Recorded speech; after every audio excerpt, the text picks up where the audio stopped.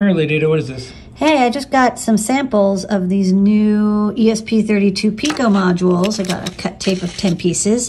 And what's interesting is I actually kind of didn't realize that these are not the same size as the ESP32 S2 modules. They're kind of significantly smaller, which is actually good news because I was talking earlier a few weeks ago, I wanted to make an itsy bitsy ESP32, and this will just fit right in between perfectly and not get in the way of the pads. I'll just have to put the silk screen on the bottom.